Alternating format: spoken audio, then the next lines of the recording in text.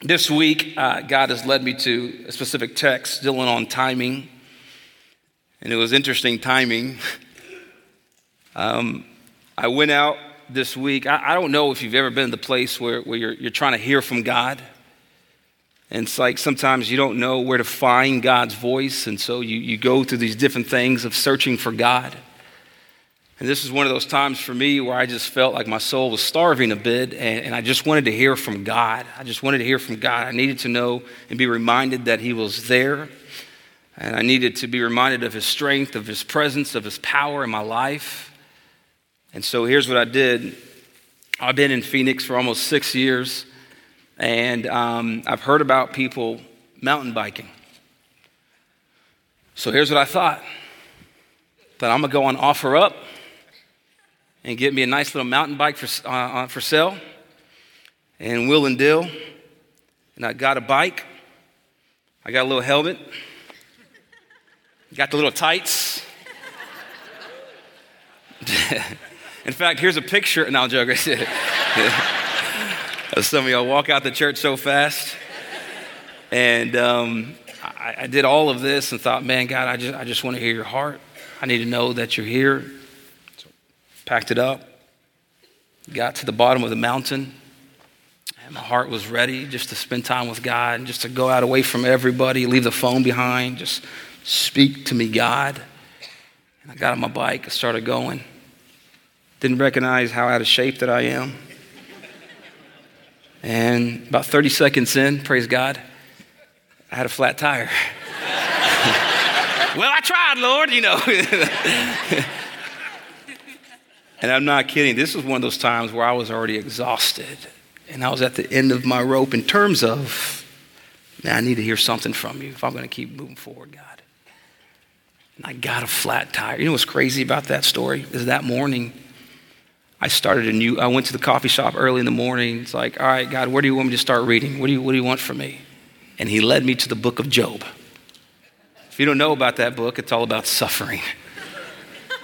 And not that I suffered because I had a flat tire, but this was one event after another that led me to going out to seeking God's face, and I couldn't hear Him, couldn't see Him, couldn't smell Him, couldn't taste Him.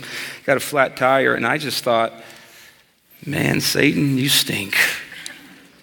I'm trying to spend time with my Savior, and he's putting these barriers up, which then kind of told me, all right, what do you have for me, God? There are typically times where, for me, it's kind of weird. Sometimes I'll go on drives and just try to listen to God. Sometimes I'll go in my closet. Sometimes I just bend a knee in my office. Sometimes I go out wherever trying to hear from God. One specific place I love to hear from God is on the beach. Specifically San Diego. He just speaks to me differently there. And I like to go out and I just sit there and I begin to think about how big God is. And this time last year, I went on a month sabbatical. I've been at this church for 5 years, and it was time to take a sabbatical, a time where I can just rest and renew my soul with my family. I left my cell phone behind for about 30 days. You don't recognize how addicted you are to something until it's not tied to your hip. And I can hear more clearly. And I went on the beach, and I'm just seeking God. God, I've been at this church for 5 years. What do you want? What do you want? You want me to keep moving forward? Do they need a new pastor? Do they need a re-energized pastor? What kind of sermon series does the church need? What kind of vision? And so I'm begging God. And here's what I did, if I'm being 100% real with you. I wish I could tell you it was so deep, and it was theological, and it was amazing, and you have to be a certain spiritual person in order to do this, but you don't. Because I did it, which means you can do it too. Here's basically what I did. So God, what do you want from me? Man, God, here's my life. Here's a blank sheet of my life. I've tried to be the author of my life before, and all I end up with a lot of grammatical errors. Can't even say it, see? Like, God, when I've tried to become the author of my own life, I mess up all the time. I don't have this together, God. I'm trying and I don't do it right and I fail and I'm not perfect. When I've tried, I have a book filled with errors. Here is a blank sheet. What do you want from me, God? Just speak to me, please. What do you want? Tell me. Tell me. You ever been there? Just begging God. Just give me some crumbs off your table to keep me going. That's where I was. So I sat there for a long time. I sat there almost just kind of like that. It was just silence. And you wait for any sound. And you wonder which one is from God and which one is not. And so I waited. And you hear the sounds of the ocean just crashing. It's like you're trying to hear his voice in the midst of the ocean. You hear kids and families running and you're trying to hear his voice. You hear the planes. You try to hear his voice. And finally, here's what I heard him tell me. This was about a year ago.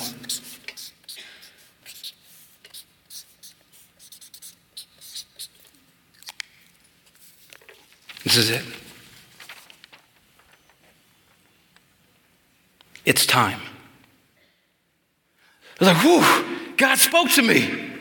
Man, I sat here and I was grinding out and I saw your heart. I had to listen to the kids cry. I had to listen to all of this. And I heard God, he said, it's time. I went home and told my wife, honey, God said it's time. He spoke to me. She was like, he said it's time for what? It's like, dang, I didn't ask him. I don't know. I was like, he didn't tell me. I guess God didn't think it was time to tell me what it was time for. But he gave me just enough crumbs to keep me going. You ever been there? Yeah. Just enough crumbs to know that he was there. Just enough crumbs to let me know. I didn't know how much I need these crumbs of these words the next year. That was June of last year. Over this next year up until today, to think about what we've walked through as a family and even what you've walked through. We walked through the loss of loved ones. We walked through illnesses. We walked through discouragement, depression, anxiety, broken relationships.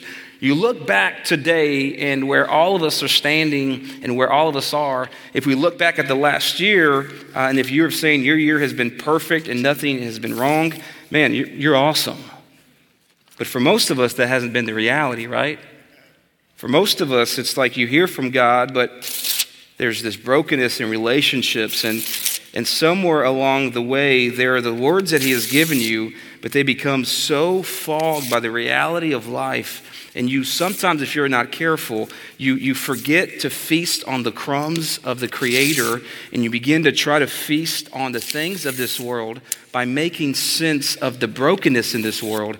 And if you ever try to make sense of the brokenness of this world, then you will be forgetting to feast on the crumbs of the Creator. And this is kind of, if I'm being real, like, what does it's time mean, God, with all this brokenness in front of me? What do you mean it's time? Time for what? So for the last year, it's been just like crumbs. You're barely eating. You're barely surviving. Is that real in here today? You understand what I'm talking about? But you keep persevering. And you keep being faithful. And you keep seeking his heart. And you know he's good. And when you're in the valley, you got to remember the God of the mountaintop.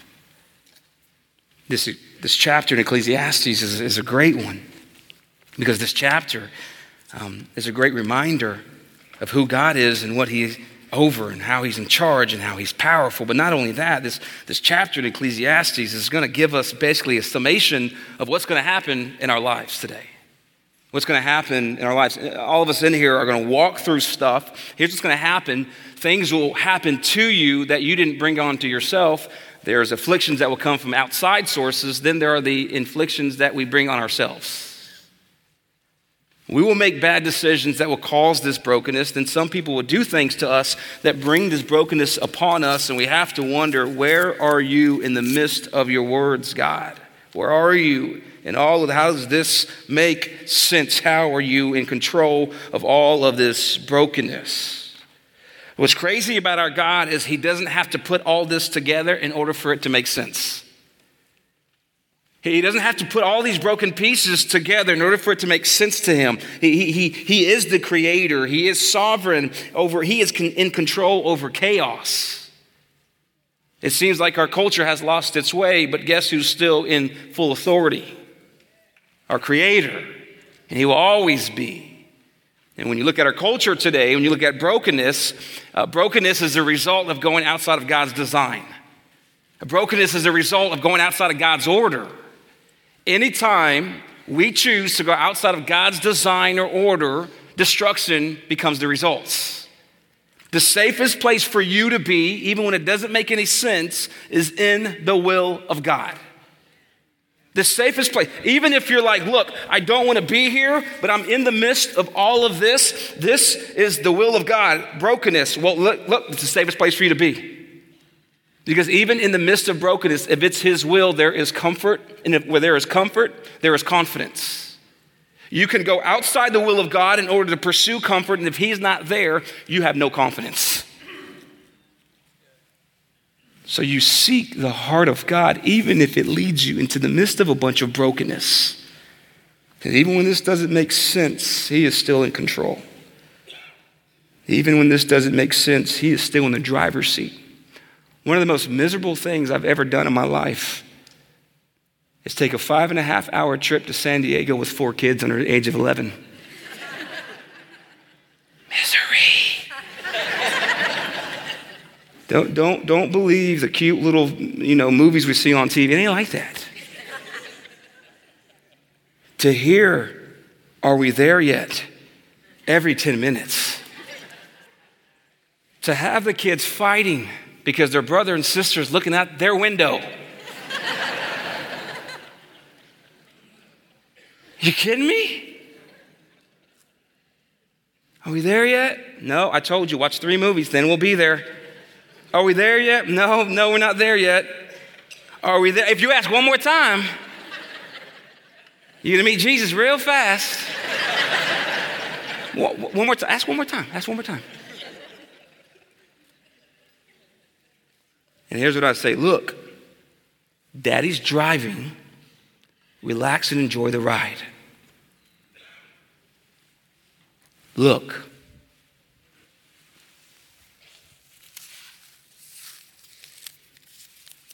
God is driving, church. Relax and enjoy the ride. He is in the driver's seat in the midst of all this chaos and brokenness. Solomon in chapter 3 gives us great insight and great wisdom. And this is going to apply to all of our lives in here today. Whether you're here today, you've never given your life to Jesus Christ, and you're wondering why you're sitting in this room today, there are things in this passage that you will not be able to escape, no matter if you think you are supernatural and superhuman. You will experience all of this in life because what you cannot escape is brokenness. It will find you. It will pursue you. It's a consequence of this broken world. So, Solomon says this in verse 1, for everything there is a season. In the Hebrew, this would say, for everything there's an appointed season, which means if something is appointed, it means someone has to appoint it. So what he is saying is there's an appointed season. Let me free all of you up today that although when things seem out of control, somebody appointed this and knows it's going on. Who is the appointer? Well, who is in the driver's seat? God is the appointer. So very early on, before Solomon begins to unpack the realities of life, he first says, let me first tell you this. Before you get in the car, I want you to know that the driver is safe and sober and powerful. It's going to be okay. You're not going to understand the routes we take. You're not going to understand how fast or slow we go, but trust the driver. Solomon is saying everything has been appointed by the driver. You won't always understand it. You won't always like it. You won't like the pace. You won't like the speed, but trust the driver. You won't like the detours in life, but trust the driver. Because life will bring detours. What may seem like a detour to you is God's perfect sovereign plan. So when he says everything is appointed, what he is saying, I'm going to give you 3 terms for God's attributes. It's going to be unbelievably important for you today. And the number one, for everything there is an appointed season. For everything there must be someone who appoints these seasons in our lives. This phrase appointed, this is going to point to God being omnipotent. This means that God has all power and all authority. You understand? God is more powerful than our government. God is more powerful than our president. God is the most powerful being, and one day every knee will bow to our Creator. He needs no permission to create. He needs no one's opinion. He needs no advice. He needs no counsel. He knows exactly what he is doing. Step number 1, before we enter this world of brokenness, there has to be an understanding of who has full power and full authority. When it looks like the culture is winning, Christ is still sovereign because Christ has ultimate power and ultimate authority. Christ does not run out of gas. Christ does not get lost. Christ knows exactly what he's doing and where he's going, even when we don't understand. So what Solomon is saying very open on, there is an appointed season. So if I look back in my last year, look back in your last year, God is not surprised or caught off guard or shocked by what you have walked through. And that baby knows it. What do you think about that? I want you just to sit there for a minute. God is not surprised at anything that you have done and walked through in your entire life. God is not surprised at your sin. God is not surprised at your failure. He is not surprised at your addiction. He is not surprised at any of it. He's not caught off guard. He has full power and authority. And he knows every single appointed time, everything you walk through, all the tears, all the anger, all your thoughts. He knows it all, and he has all authority and power. And I want you to listen to this. A time to be born and a time to die, a time to plant and a time to pluck, a time to kill, a time to heal, a time to break down, a time to build up, a time to weep and a time to laugh. 29 times Solomon mentions a time to. 29 times he gets the point across that God is sovereign over time. He appoints the situation. Satan needs permission from God to attack his children. Read Job. There's nothing that you have experienced that God doesn't know about. Really, Pastor? This doesn't make any sense because you don't know my life. Well, listen to this. God is omnipresent. What does this mean? God is present everywhere. He was present before he created. He will be present after creation. He has always been present. He will always be present. Psalm 139, the psalmist says this, where can I flee from your presence? If I go up to heaven, you are there. If I go up to Sheol, you are there. Where can I flee from your presence, God? You are everywhere. Here is the deep mistake we can make in our theology is thinking that Christ and God are only present at the moment of you surrendering. Do you know that God was present way before you even acknowledged him? A time to weep and a time to laugh. I want you to think about this. For 38 years of my life, I've always extracted God from the most painful memories of my life. For 38 years, I've told myself the story that God has only been present in the good times, but he was nowhere to be found in the hard times. Because sometimes we can think that the presence of pain is the absence of God.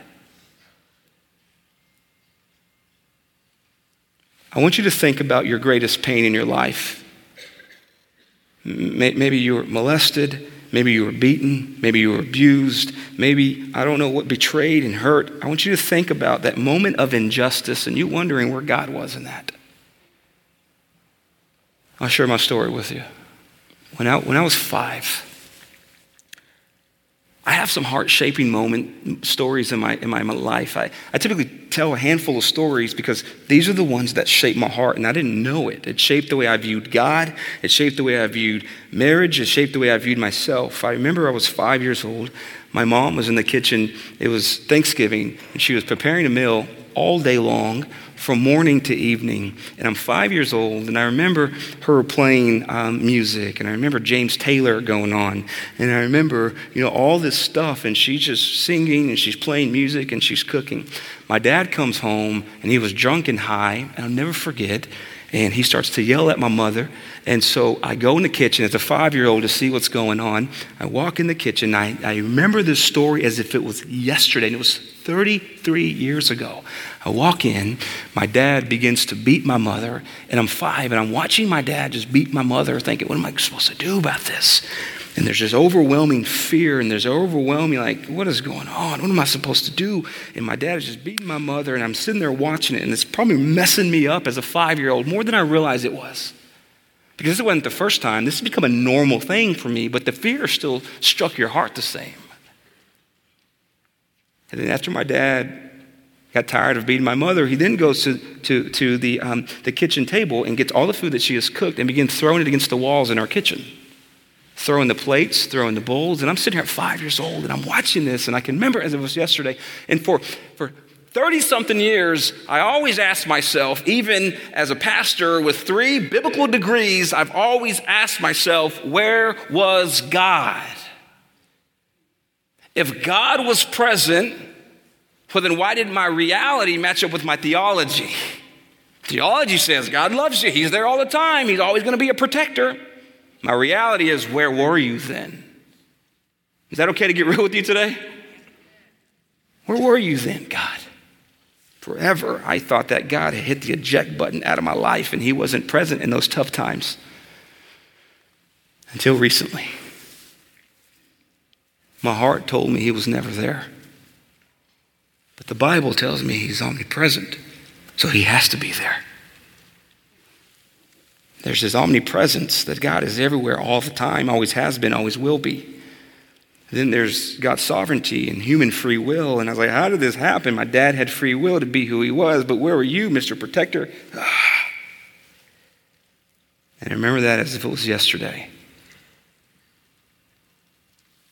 My mother, crying and beaten. My father, drunk and high and angry. The 5-year-old, looking with great despair. Where are you, God?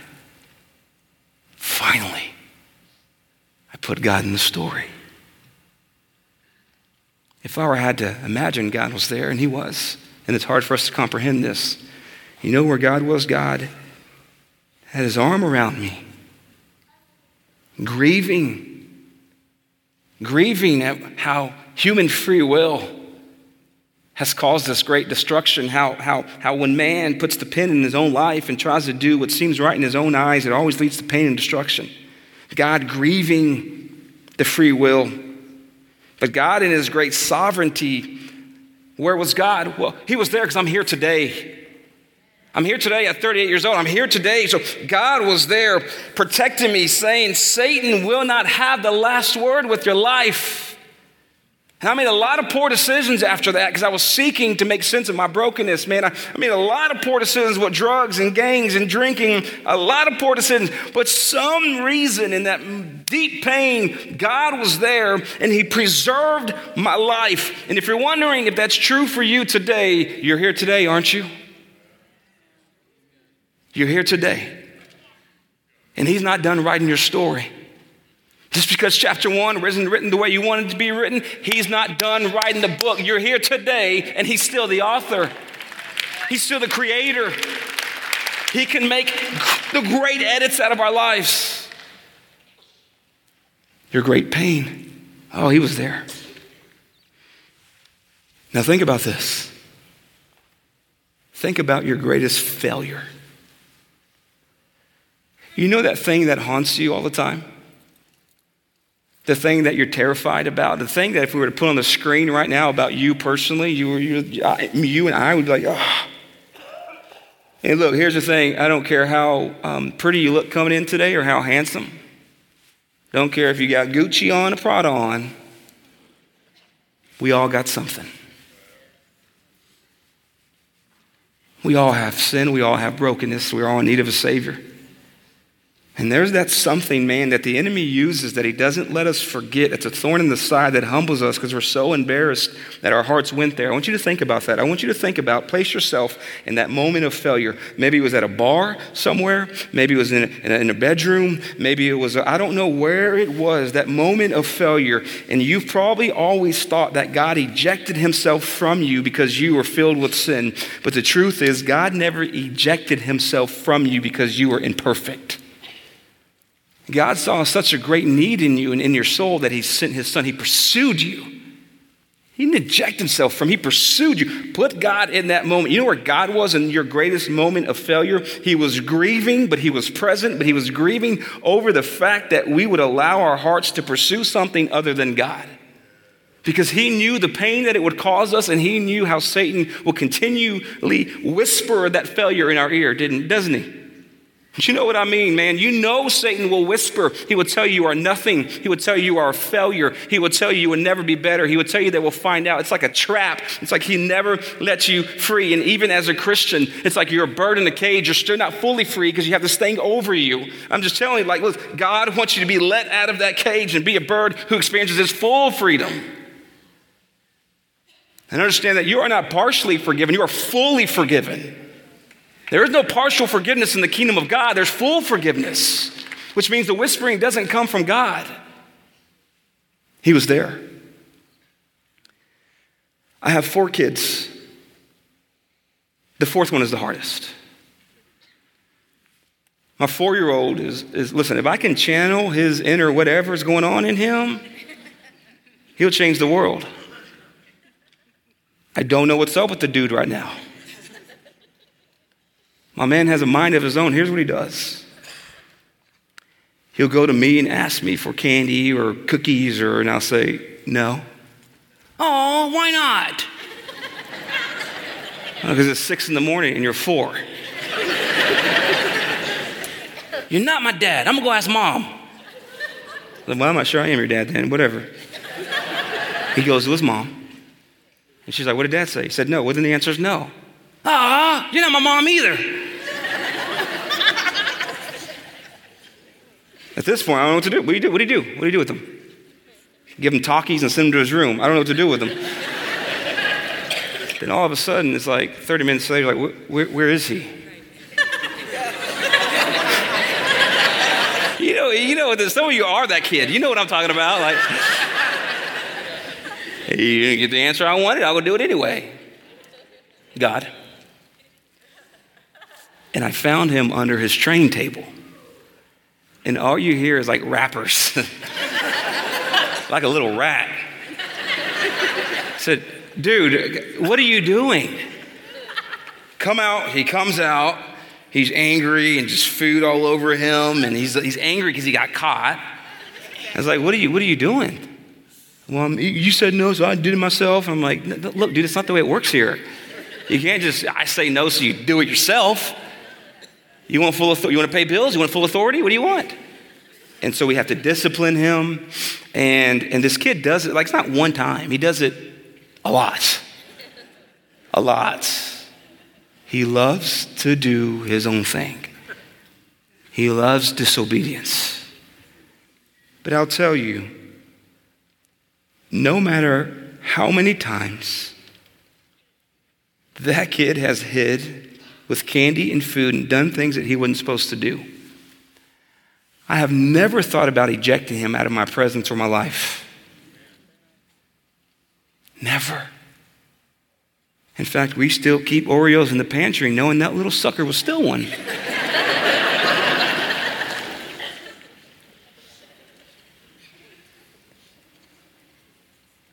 I have 4 kids.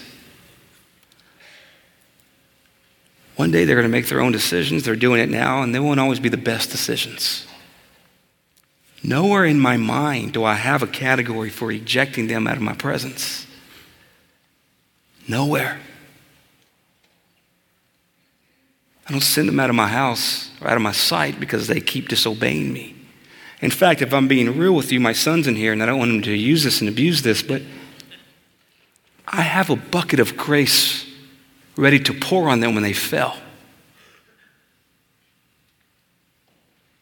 God will not eject you from his presence when you're caught eating Oreos.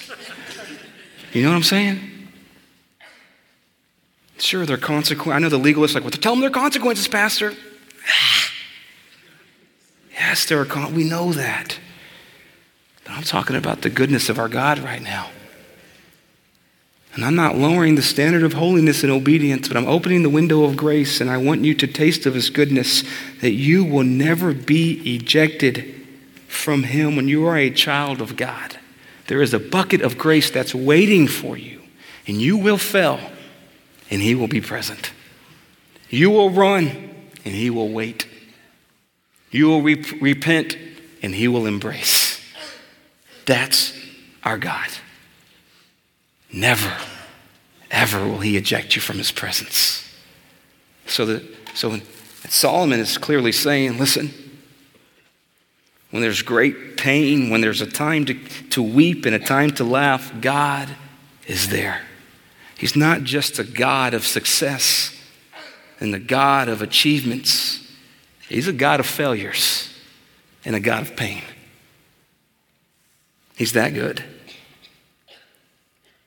And the last thing I would tell you about our God is he's omniscient.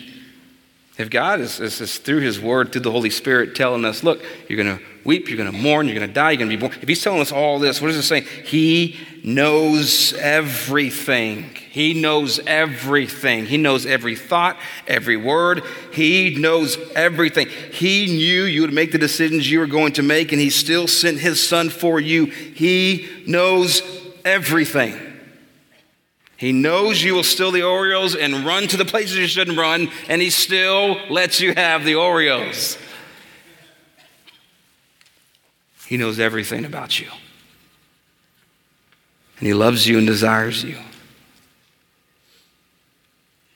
He knows everything.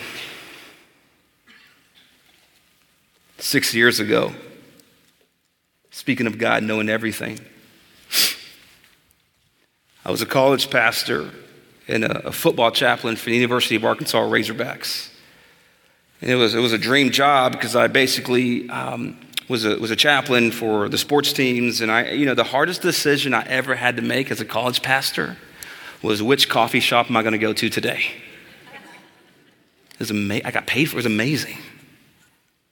Then God began to stir my heart with my wife, and we knew he was going to move us. We just, you know how you don't know what God's going to do, but you know he's going to do something? It was one of those moments. He stirred our hearts for 6 months or so, and then this church called. And so here's what we did. Before this church offered me the job, listen how stupid this was.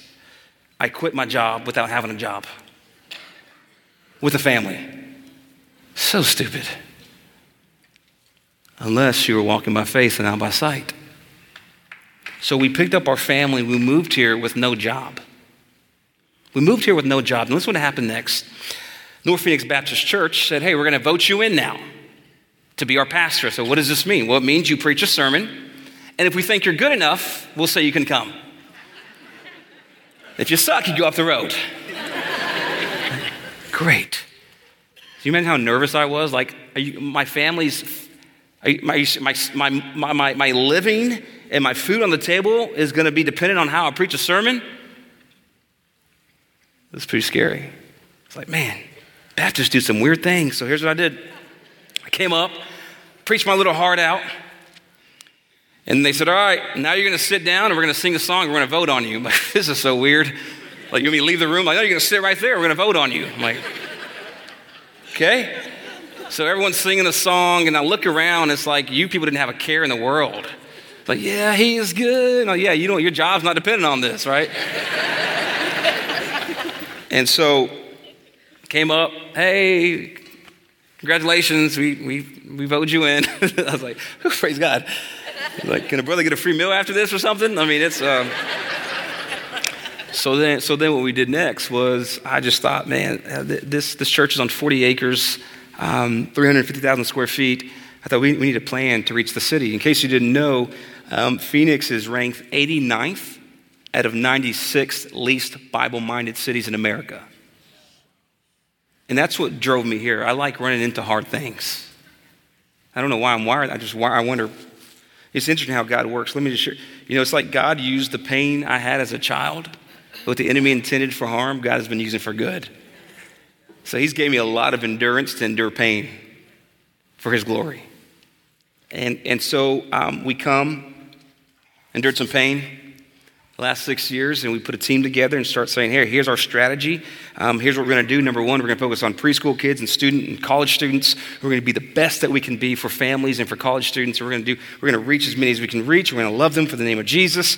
Number two, we're going to create something called the Hope Center.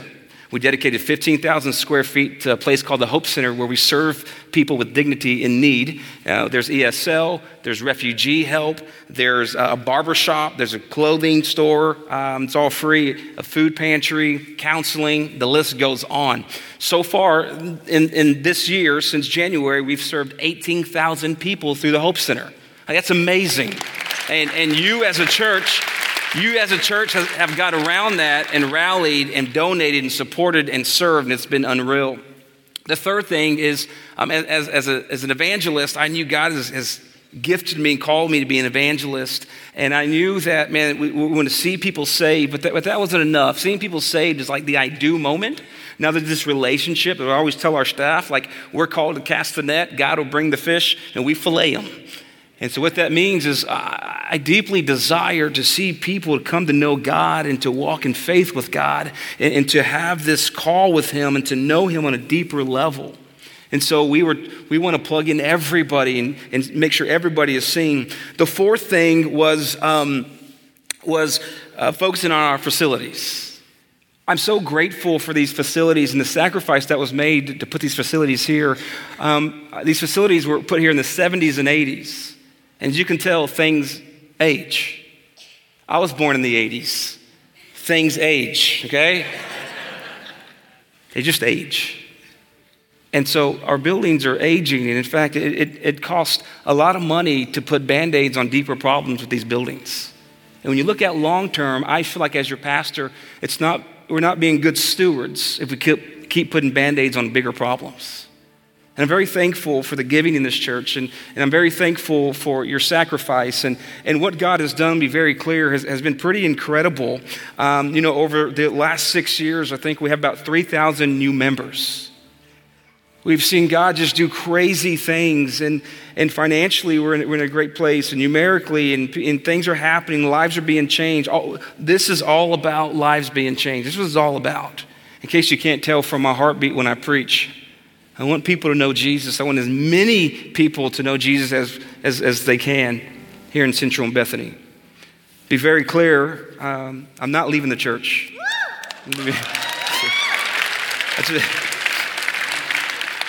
I saw someone crying over there, and I thought, should I say it right now? Should I let them keep crying? I didn't want to do that to you.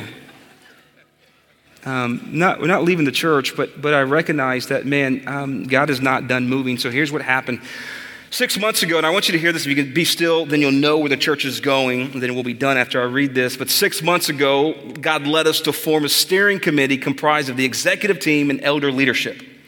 During this time, we prayed and sought God for his direction regarding both step number 4 in our strategic plan as it related to our facilities. We discussed the vision of our church, what God has been doing over the last 4 or 5 years, how we have grown, how we've seen God bless it, and what God would have us do going forward as we continue to fulfill this vision and strategy. What steps will God have us take? The steering committee doesn't have all the answers. We've been praying for 6 months. God, what do you want us to do? You're moving in a mighty way, and we don't want to be in the way. This whole thing is not about Pastor Noe, David, There's not any other name this morning or ever that we want to lift high than above the name of Jesus. My desire for this church, no matter how long I'm here or who has been here and hasn't been here, my desire for this church is that North Phoenix will always be marked by the fingerprints of God. I don't care who's the pastor. May this church always be marked by the fingerprints of God.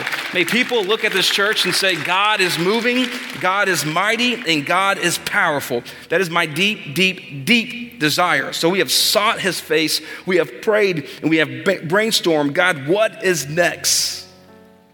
And we're confident he is calling us to take this next step and to focus on this. And let me just share with you, we don't have any plans yet.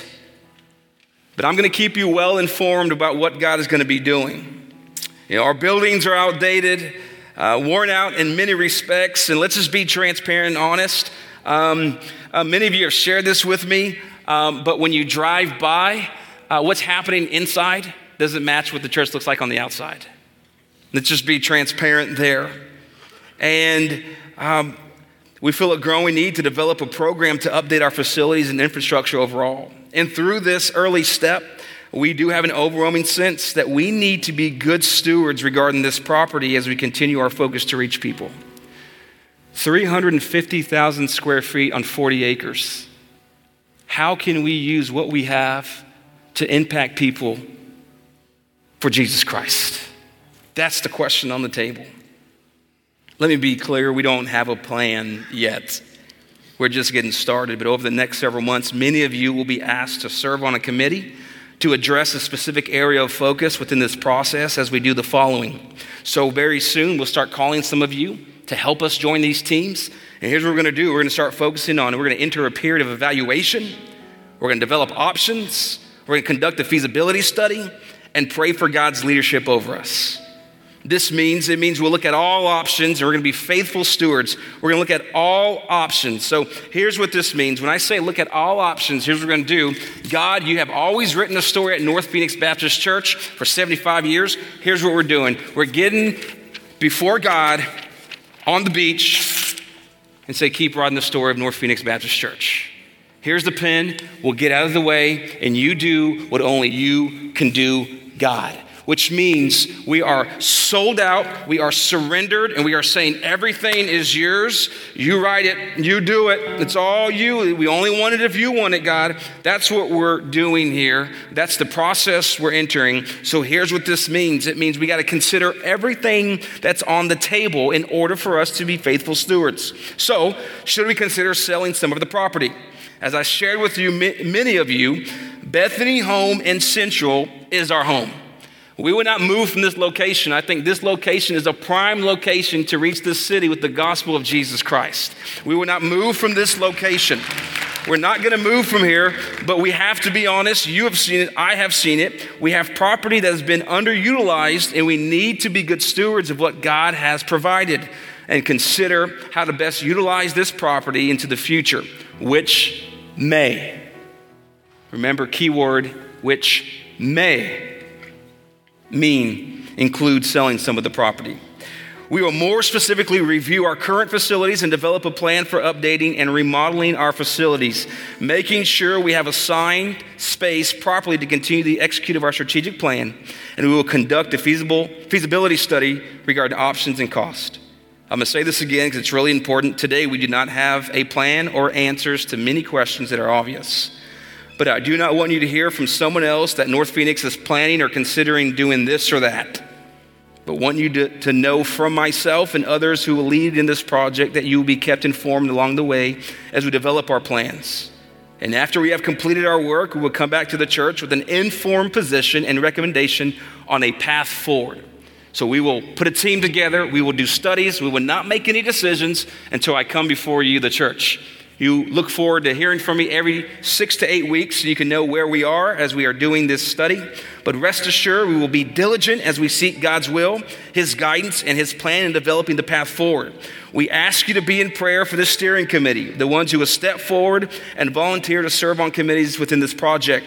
And please pray that God will give me, as your pastor, wisdom and discernment to follow him. Listen, some of you know me for the last 6 years. I think I can say this transparently. I am desperate to experience the power and presence of God. I am absolutely desperate. I don't just want to preach and read about this God. I want to experience him. And the best way we can experience him is by getting out of the way and letting him write the story. So pray for me. Because as you know, in case you haven't known, that where there are blessings, there are also bullseyes. And I believe that my family and I would need prayer as we walk through this. No doubt the enemy is going to attack us. And I covet your prayers. I covet your prayers deeply, and I believe God is going to do something great. Be kind to each other. Love each other well. Let's lock arms together. And let's be part of a great God story together, where there's no superhero but the name of Jesus. That no one's name is in the story but the name of Jesus Christ. That's the only name we want glorified this morning. It's the only name that brings power. It's the only name that brings comfort. It's the only name that brings salvation.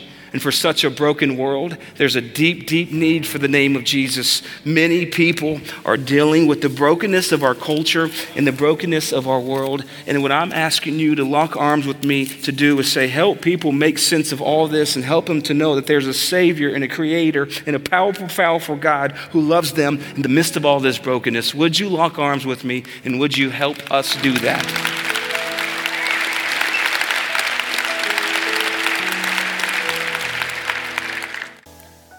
I didn't know what to do last January when God said it's time. If you're not careful, you try to fabricate stuff and make things happen outside of God's will. So I don't know what that means. I'm going to wait on you. And then about 3 months later, I get a phone call from someone, be honest, I don't even know how they got my number. And I didn't answer because I don't answer numbers, just a random number comes up. And so the voicemail popped up and I listened to it with my wife. And this person said, hey, Pastor Noe, I was in my quiet time this morning, and I just felt like God told me to tell you it's time. It's time for what? Did he tell you what it's time for? And then you begin your heart to recognize, God is doing something, but I still don't know what. And little by little, God began to put this, 40 acres, and you kind of look at it, if you've ever moved forward in faith and it's been a Red Sea moment, you ever been there?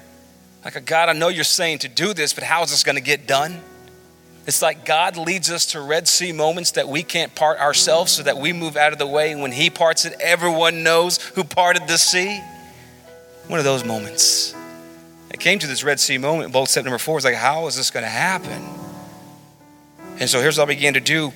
I had a meeting with 2 of our head elders. We meet often and talk about the different things in the church. And here's what I did. Man, I wanted to present this to them, but I needed to be methodical about it. I need to know that them to know that I heard from God. And so I write all these notes down in my notebook, and I, come in the meeting like, I got something to say to them, I'm coming in, and then we sit down and our head elder starts to tell a story. And to be transparent, I'm like, land the plane so I can share what I got to share now. And he's telling the story. I don't know where he's going with it. The plane's kind of going in circles, running out of gas. I'm like, where is he going with the story?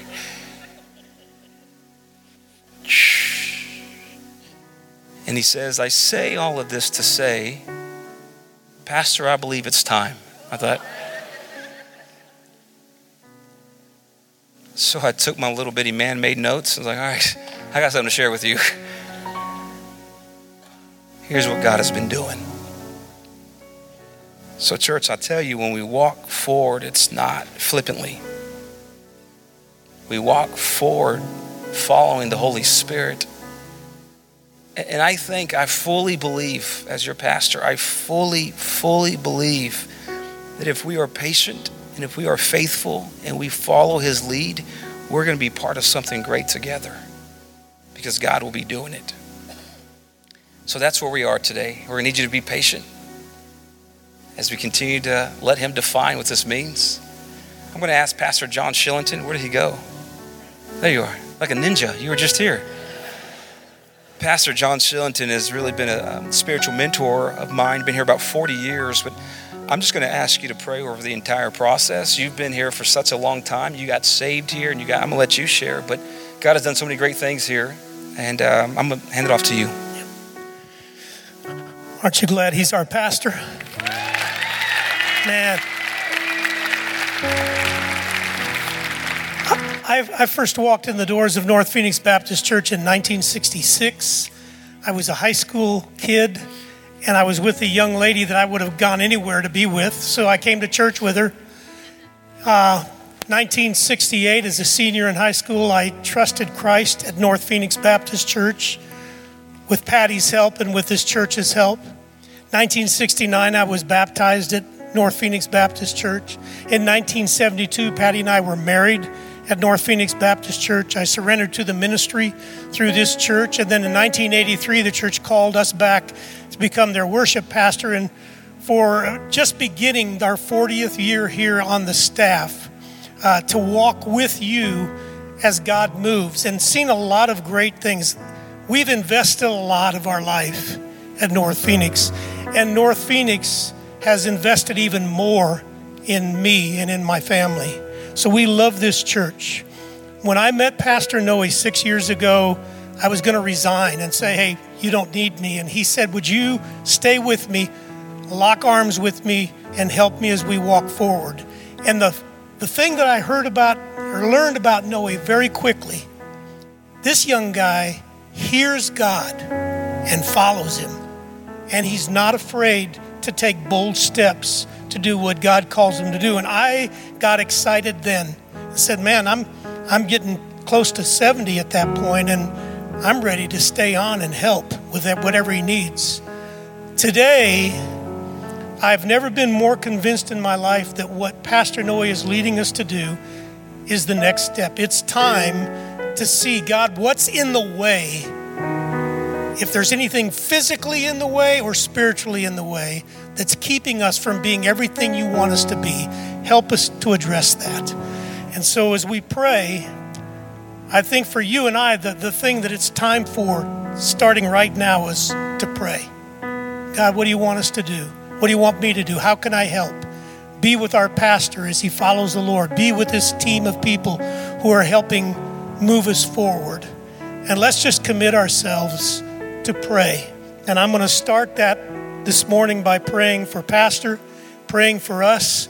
And let's you and I commit together that whatever God wants us to do, we'll pray that we'll understand and follow and be faithful and committed to his cause. Let's pray together. Father, we thank you for who you are. This morning we've sung about what an awesome God you are. We've sung about that this is your church and that we are depending on you and asking you to build your church.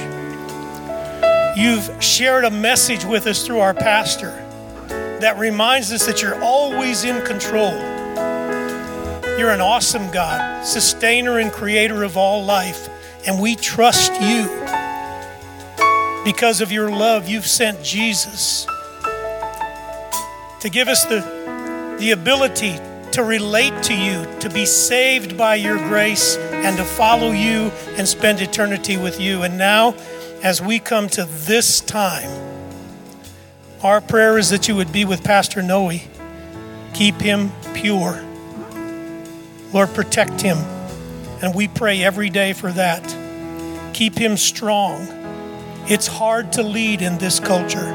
It's hard to take a stand when everybody questions what you're doing. So keep him strong and keep him close to you. Keep him sensitive to the leadership of your Spirit. And it's amazing how when you lead him, it's so clear that it's your leadership in his life and his heart. And Lord, I just ask you to keep doing that. We ask you to keep doing that. Just keep your arms around him and anoint him as a pastor, as a leader, and as a preacher. For this committee that's helping move this forward, bless every person involved in that. May every heart be sensitive to your leadership. And as a people, May we begin to ask the question, what do I need to do? What do they need me to do? How can I serve? How can I help? God, what is it you want us to do as a church to be everything you want us to be here so that we can reach people and help them grow in Jesus Christ? We trust you to do that. We look forward to the days ahead. It's going to be so exciting, and yet we know there will be attacks. I mean, we just start talking about it and a microphone goes dead. So we know there's going to be attack on what we're doing and on our pastor. We just trust you. We rest in you, and we believe in you as our God, as our Father, as our leader. And we pray all of this in Jesus' name. Amen. Have a great day. Have a great week, everybody.